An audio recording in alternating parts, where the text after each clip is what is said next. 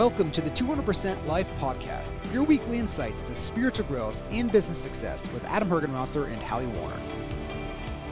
Adam, so I have been looking at your calendar for 12 years straight. And what I've noticed, I've been thinking about this, and I really wanted to ask you that I think it's kind of fascinating how your calendar and your schedule has evolved so much over the years. Like when we first started working together, like your midday block was all about you. I think it was you went to the gym and you maybe had an hour, maybe even Exercise. 2 hours blocked. Now your midday is about, eating healthy and food that's going to fuel you and making sure you get your meditation in, and you do your early morning workouts. But what I've really particularly noticed over the past maybe year, it's gotten really intense, is all the kids' activities. And so as somebody who does not have children, I've been dying to ask you, like, how much is it obligation and how much is it like that you really love doing it? Because you're spending a lot of time between lacrosse practices, soccer practices. I think you have a picnic with Maddie today. You've got year-end school parties. Like that, it is a lot of stuff. So how are you, like, what's obligatory? What is that you truly are enjoying? And then, why are you choosing to spend your time there right now? I mean, honestly, I know it sounds like a weird question because they're your kids, but not everybody does that. Yeah. There's a lot of pins that you put in there. So let's start with the first one that you mentioned. Or before I even met you and got into actual real estate, I had a structured job. I don't know if people know this, but I actually worked as a commercial underwriter for a bank, and that's actually one of the main reasons why I got into real estate. I thought for sure I had been a part of this course called Advanced Honors Wall Street Seminar, which they took basically the top. I think there were 6 or 7 of us from the finance school at UVM, and we interned that semester down in Wall Street, which meant that we went down there once a week, once every other week. The school flew us down. We would meet with this company called Houlihan Lokey, Howard and Zukin, and they were an investment banking firm. And we would come back, and basically my entire semester, I avoided all their classes, and I literally just put all my energy into this investment banking. And at the end of that, you're guaranteed a job on Wall Street, essentially. Like if you got into this program, which I can still remember, I don't know if I ever shared this with you, but I can still remember, like, it was like we all knew when this professor who was lauded and notorious in the same breath, right? He was lauded by once you got out of school and realized that he had the key to all the people that were essentially showing the most probability of success at that time in school. But during it, like, he would be the hardest teacher that you'd ever have. He would be the hardest on you. There was non-negotiable items with him. Like, and people that did not really want to go to school avoided his class. Like, it was like the plague. Anyways, I leaned into it, and wanted to be a part of this course so bad. And, I think I got a B+ in this class. And I think there was people that had higher grades than I did. But I'll tell you, I ended up becoming pretty good friends with him afterwards. And I asked him, I said, why did you choose me for that? And he said, because your effort. He said, you put in more effort than anybody else. Anyways, getting behind the sweat. So anyways, I thought for sure I was going to be on Wall Street, right? If you had asked me any time in college, there's no way Vermont is going to handle me, like, basically into that context. And I ended up dating this girl for a while.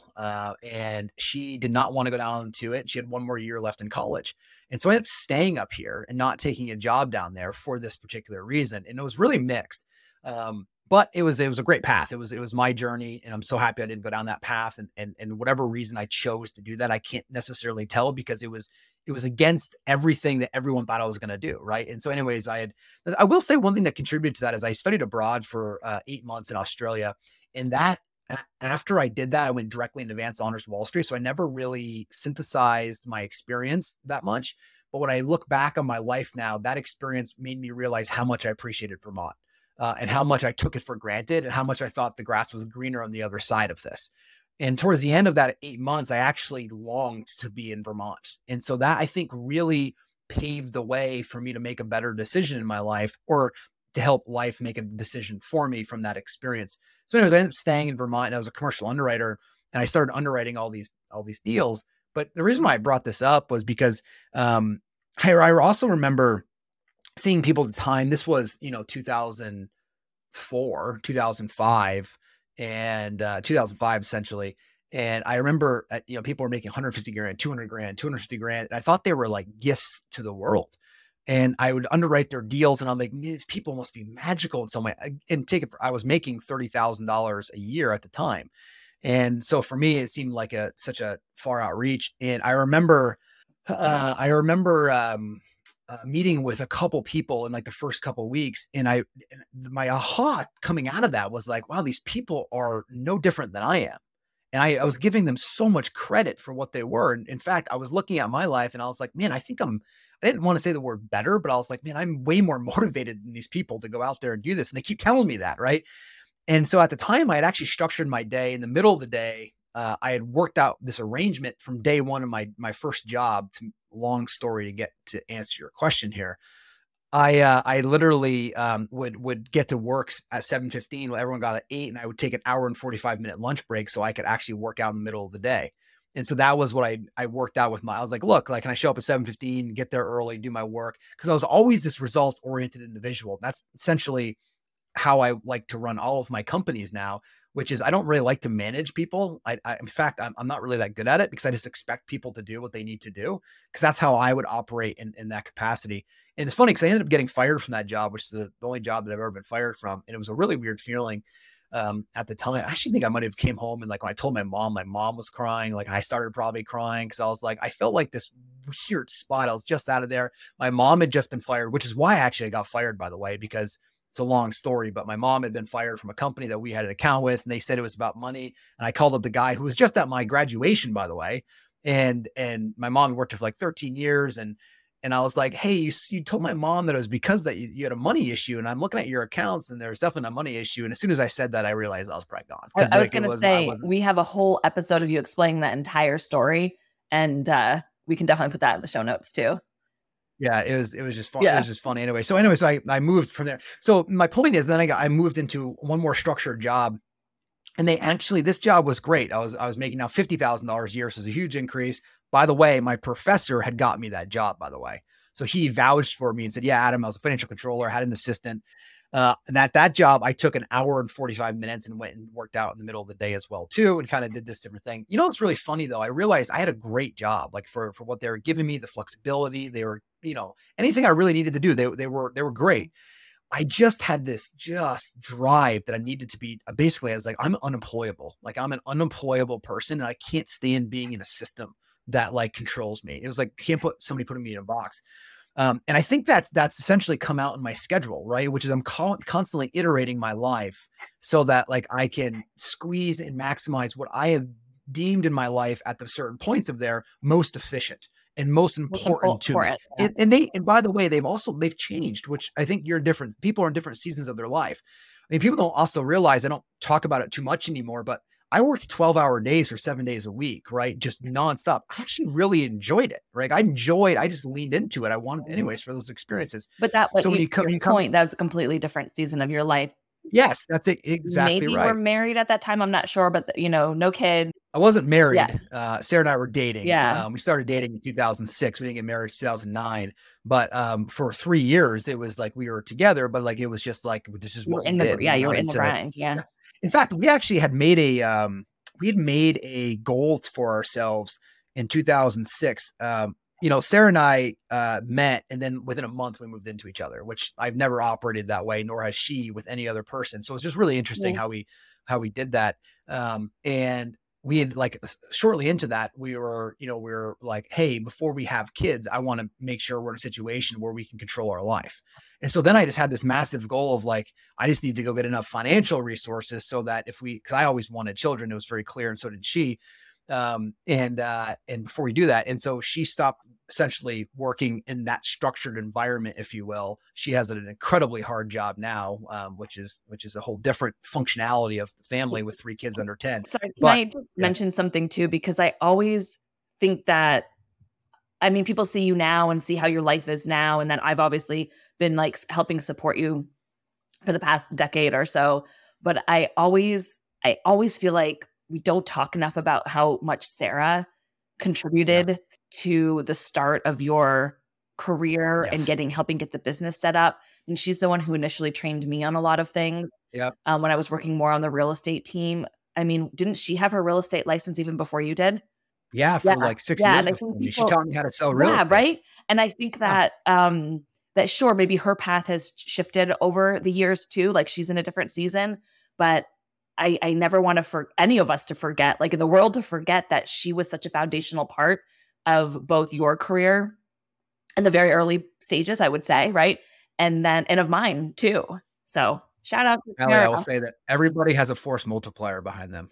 I know. Yeah. She was honestly, she was the was. first force multiplier, and Yeah. she was amazing at taking really amazing care of clients, and also so very detail oriented to the behind the scenes things to make sure that they run properly. Whereas me, I was just tracing and cutting trees down, and finally at one point we realized that like she realized that like you just need to go down your path. Like you are taking this way beyond my ability to want to be at that level in business. And I think that's wonderful that we can admit that. So anyway, she moved into her path and I moved into mine, but you're right. For those first 4 or 5 years, it was instrumental there. And then, so then when we got into that next season of there, I just started like, what was really important again, and physicality has always been extremely important. Most people know I was 100 pounds overweight. So I lost weight and I've kept it off and continued to tweak my life and my efficiency in terms of like my physicality. That's always been really important to me. So that's always been a staple some way or another. But to kind of, and then, this iteration of like, now I get up early because, as I started having kids, I needed to get it done before my kids were there. And then in the middle, then in 2009, I got into meditation.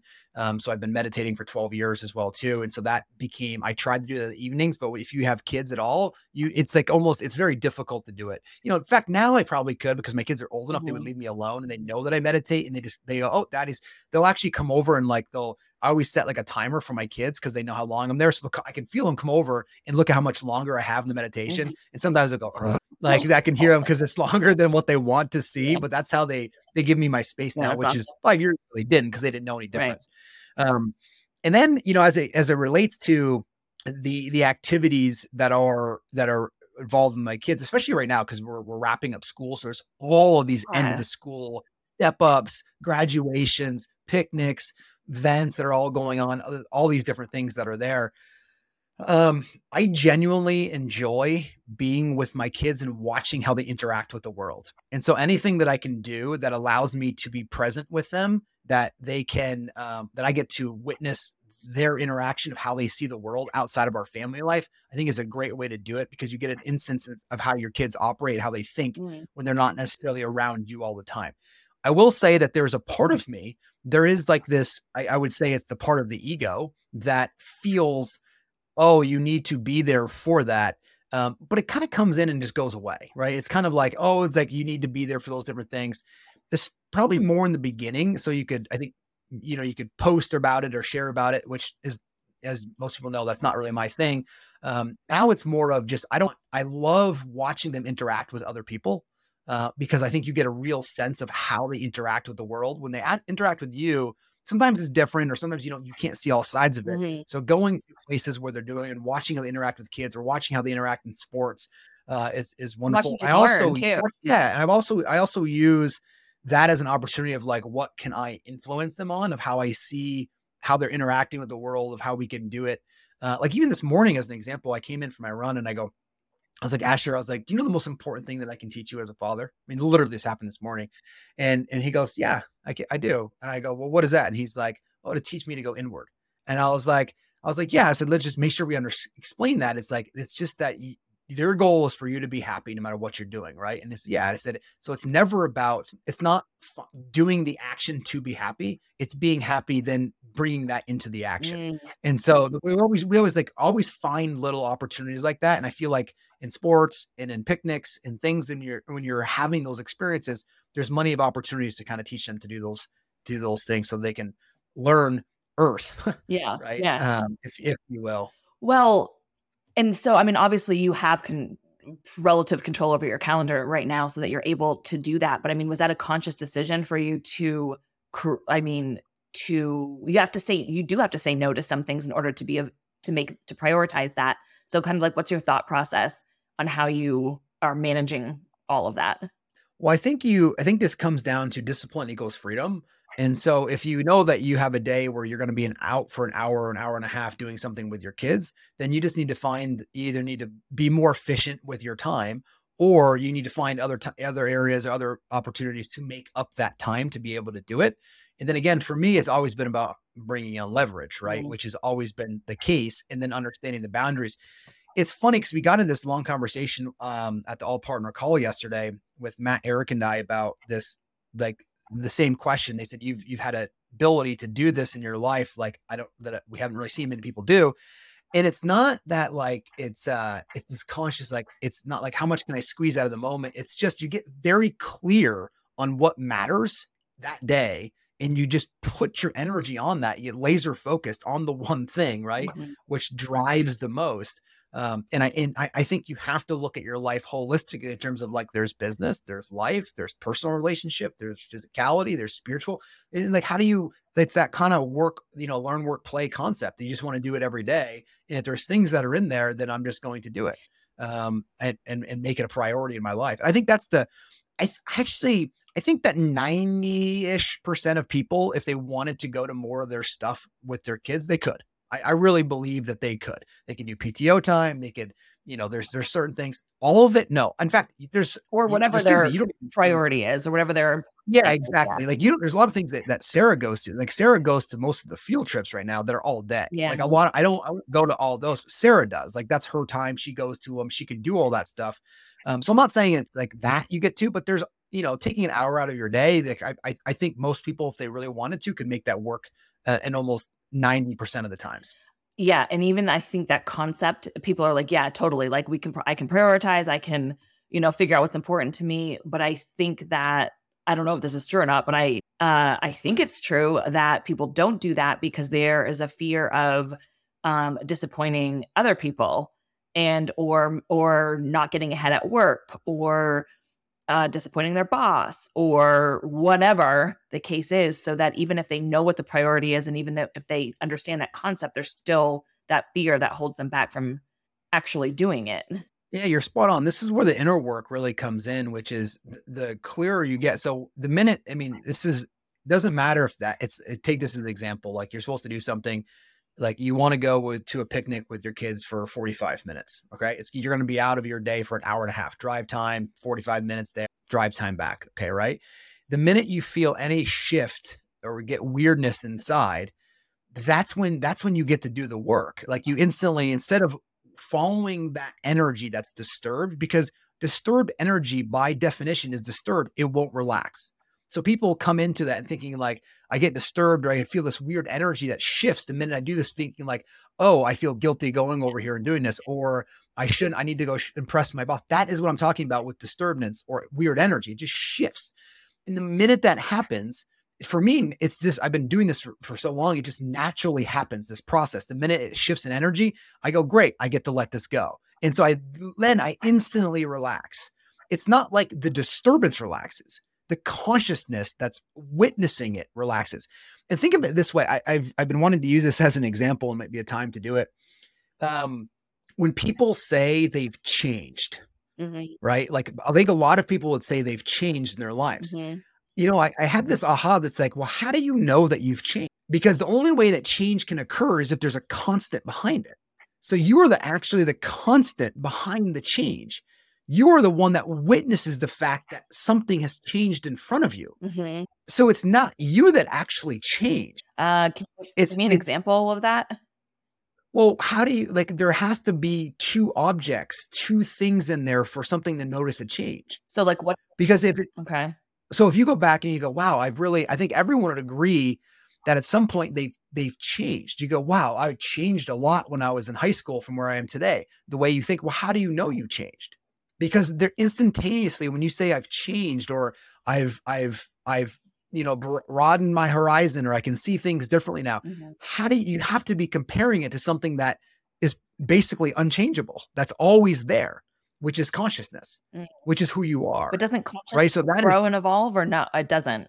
No, it's just a constant. That's the awareness of being is that. And so you notice change that happens. Yes. Consciousness does not change. Well, I think evolution in itself, that is a force of change. And that evolution can change. You come down here to work on yourself, to actually work on letting go of the part of you that is like this, having this human experience. But when you're saying what you're saying, and let's just keep it simple in this definition, when you're saying I've changed, what you're saying is the human part of me, the psyche, the ego, the thinking patterns, the awareness has changed, but there's a constant. So if you're a individual flame from consciousness itself is always evolving. So it's kind of always changing.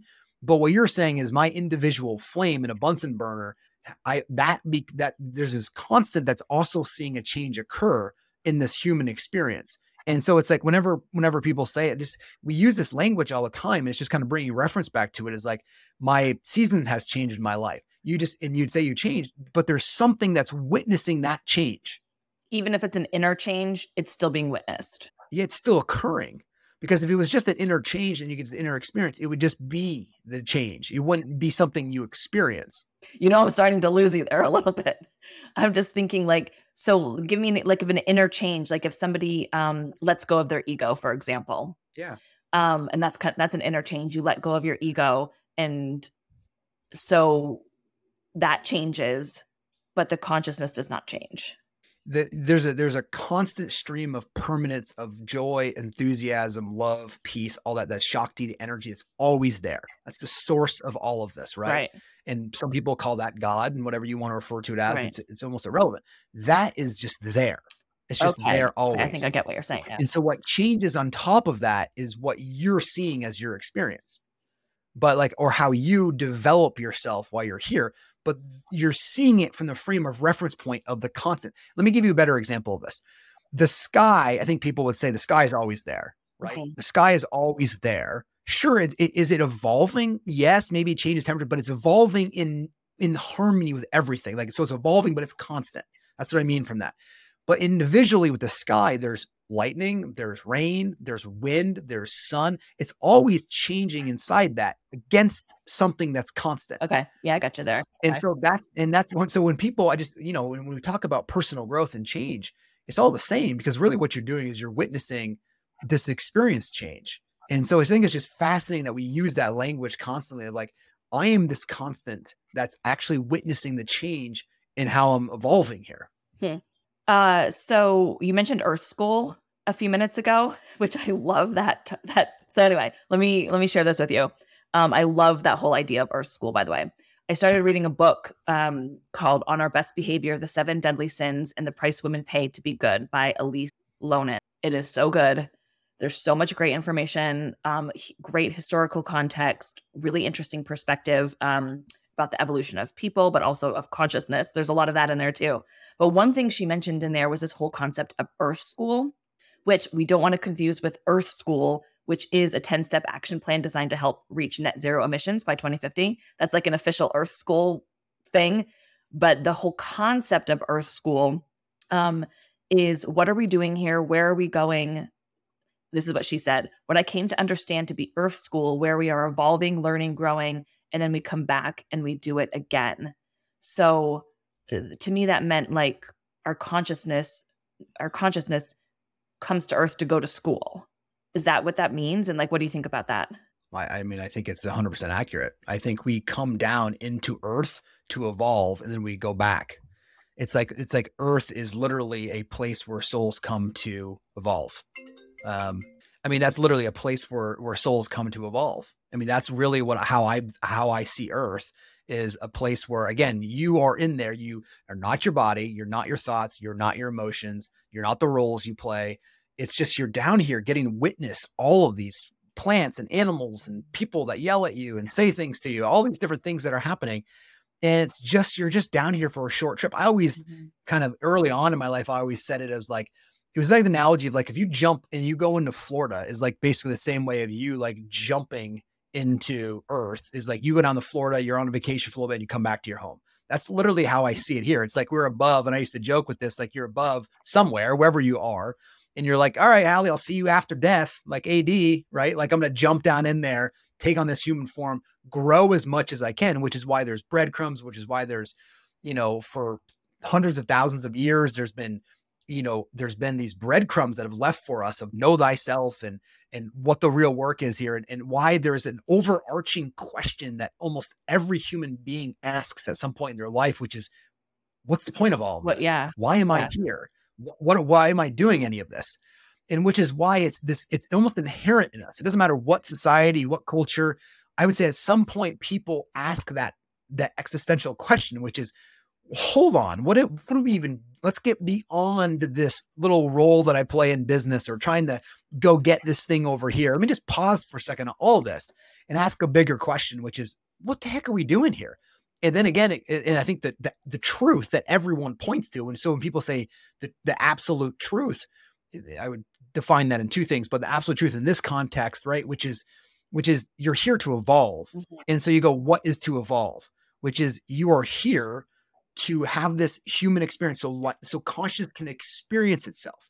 And when consciousness is here experiencing itself, it's able to actually evolve as a consciousness instead of evolving. If it's just it can't evolve. So it has to create an alternate reality for it to come into and actually evolve and then go back and evolve the whole consciousness itself.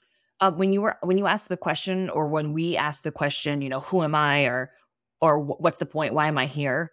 Who is the consciousness asking that, or is the human form of us asking that?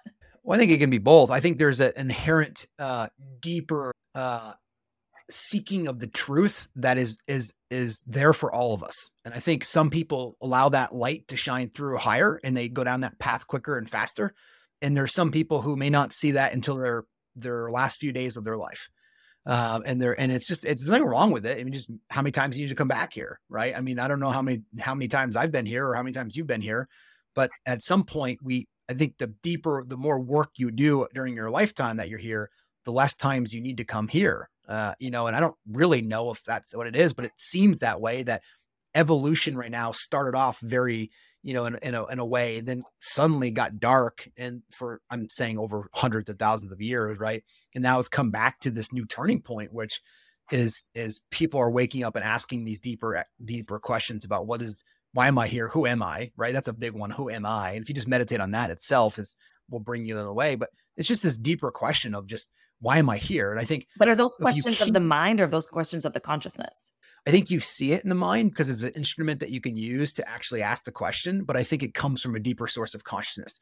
It's just the same thing here. When people say, consciousness spoke through me, I think, for a while I used to be like, it just sounds so airy fairy. I don't get it. Well, and now I was just going to say that I also hear like God spoke through me. Is that the same? Yeah, I just didn't use that word. Well, okay. Just because I just didn't want it to trigger anybody, but it's God spoke through me, consciousness spoke through me, whatever word is that is used. And I think really what people are saying is, if you get out of your way, you're still using your mind as a tool to do it. And let me give this example. If you were to go turn on your radio and turn it to an FM station and you turn it into 98.9, the radio itself is not generating the thought, but it's picking up the signals and then distributing it so people can hear. I think it's the same way with our body and our minds. It's the same analogy there, is you're picking up the signals and then distributing to it. The problem for most of us that we found ourselves into is the radio signal comes in at 98.9. And before we allow it to come out, we go, it's not right. And so then we put our own skewed version of the music. And then that's what comes out, because so the radio's coming, the signal's coming in, and it's 98.9. Instead of allowing it to just be 98.9 and whatever's going to play there, we go, before this goes out there, no, hold on. I know how this is supposed to be. And we basically create our own other mechanism called an ego that then distorts the information that come in there based on how we want it to be and how we see it. And then we share that in the world. And so when you unpack yourself, what you're really doing is you're removing that part of you that filters the world from the way you see it and allowing it to actually work through you.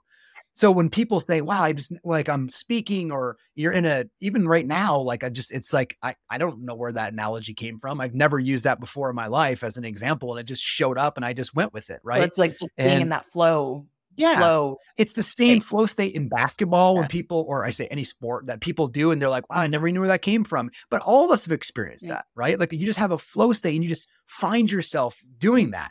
That's what it means to like have something work through you. And I think, Eckhart Tolle talked about this at length, where he's like, for years, I couldn't write anything. And then all of a sudden I had this impulse to move, and I finally moved. I sat with it for a while, and I finally moved. As soon as I landed off the plane, I wrote the book, right? Like it just worked through me.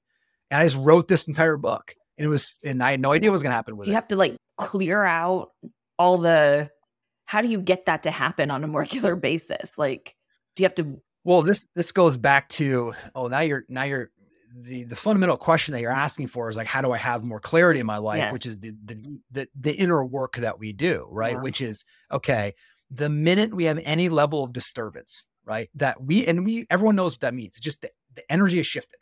Energy is shifted inside. You relax to the energy shift, because what's happening there is the signal. Let's just go with this analogy. The signal's actually trying to come through, and it's pushing up the stuff that you've blocked in the channel.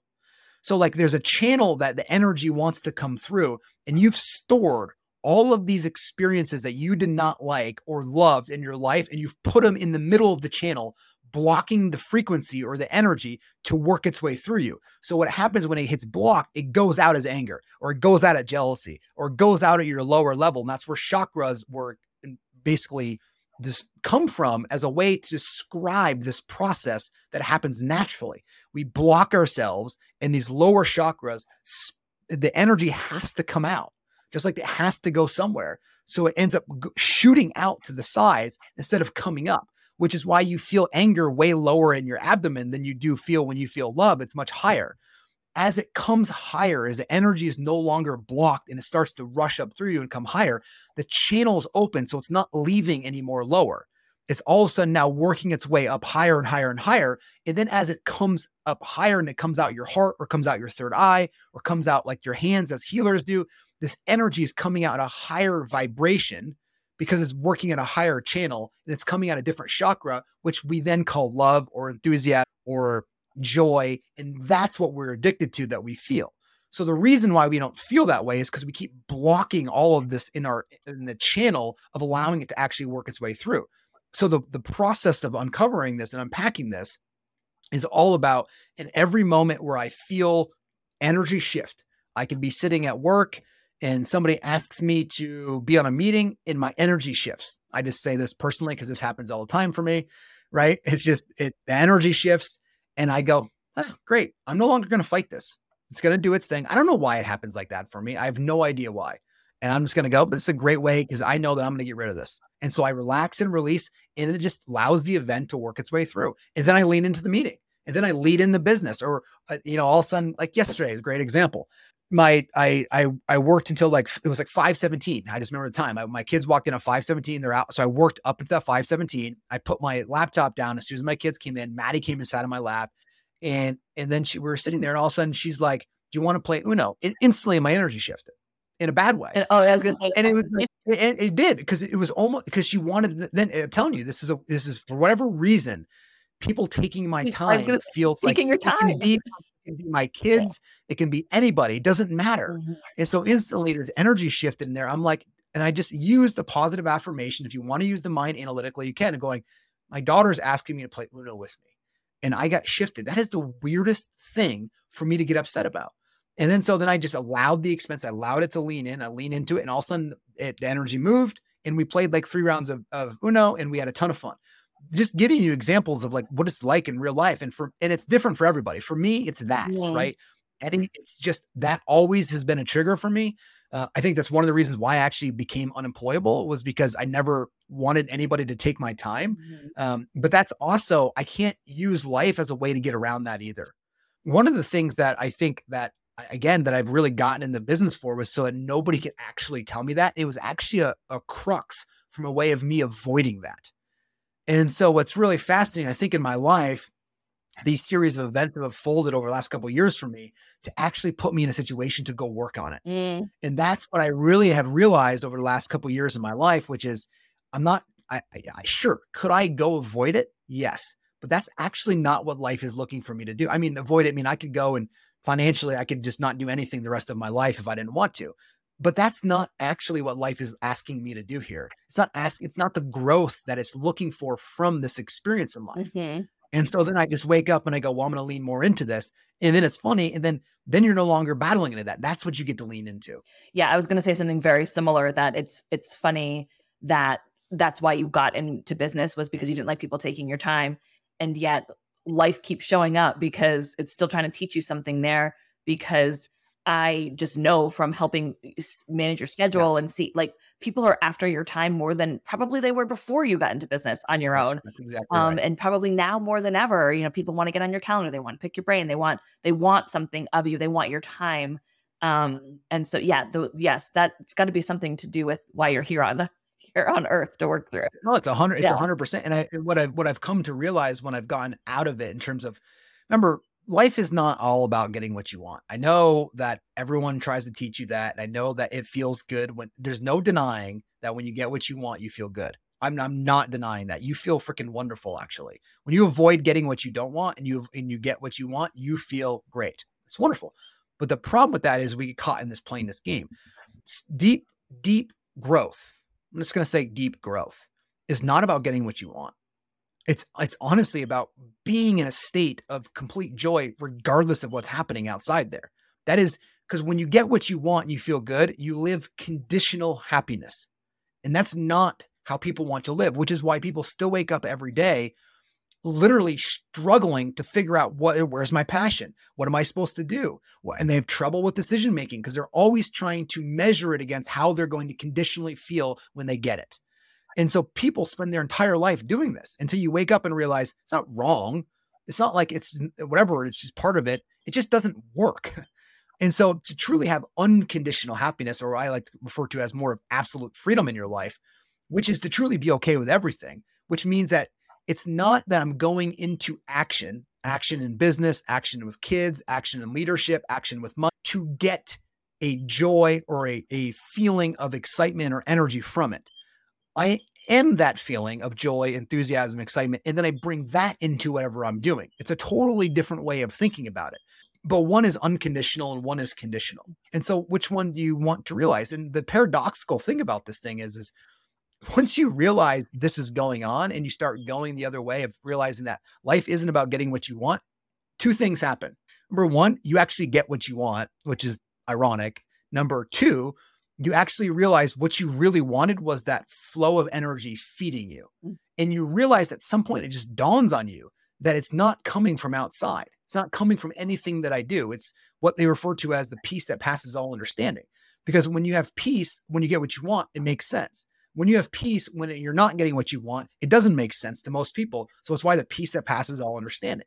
So two things actually end up happening from that. You feel way better about life. You just have way more joy.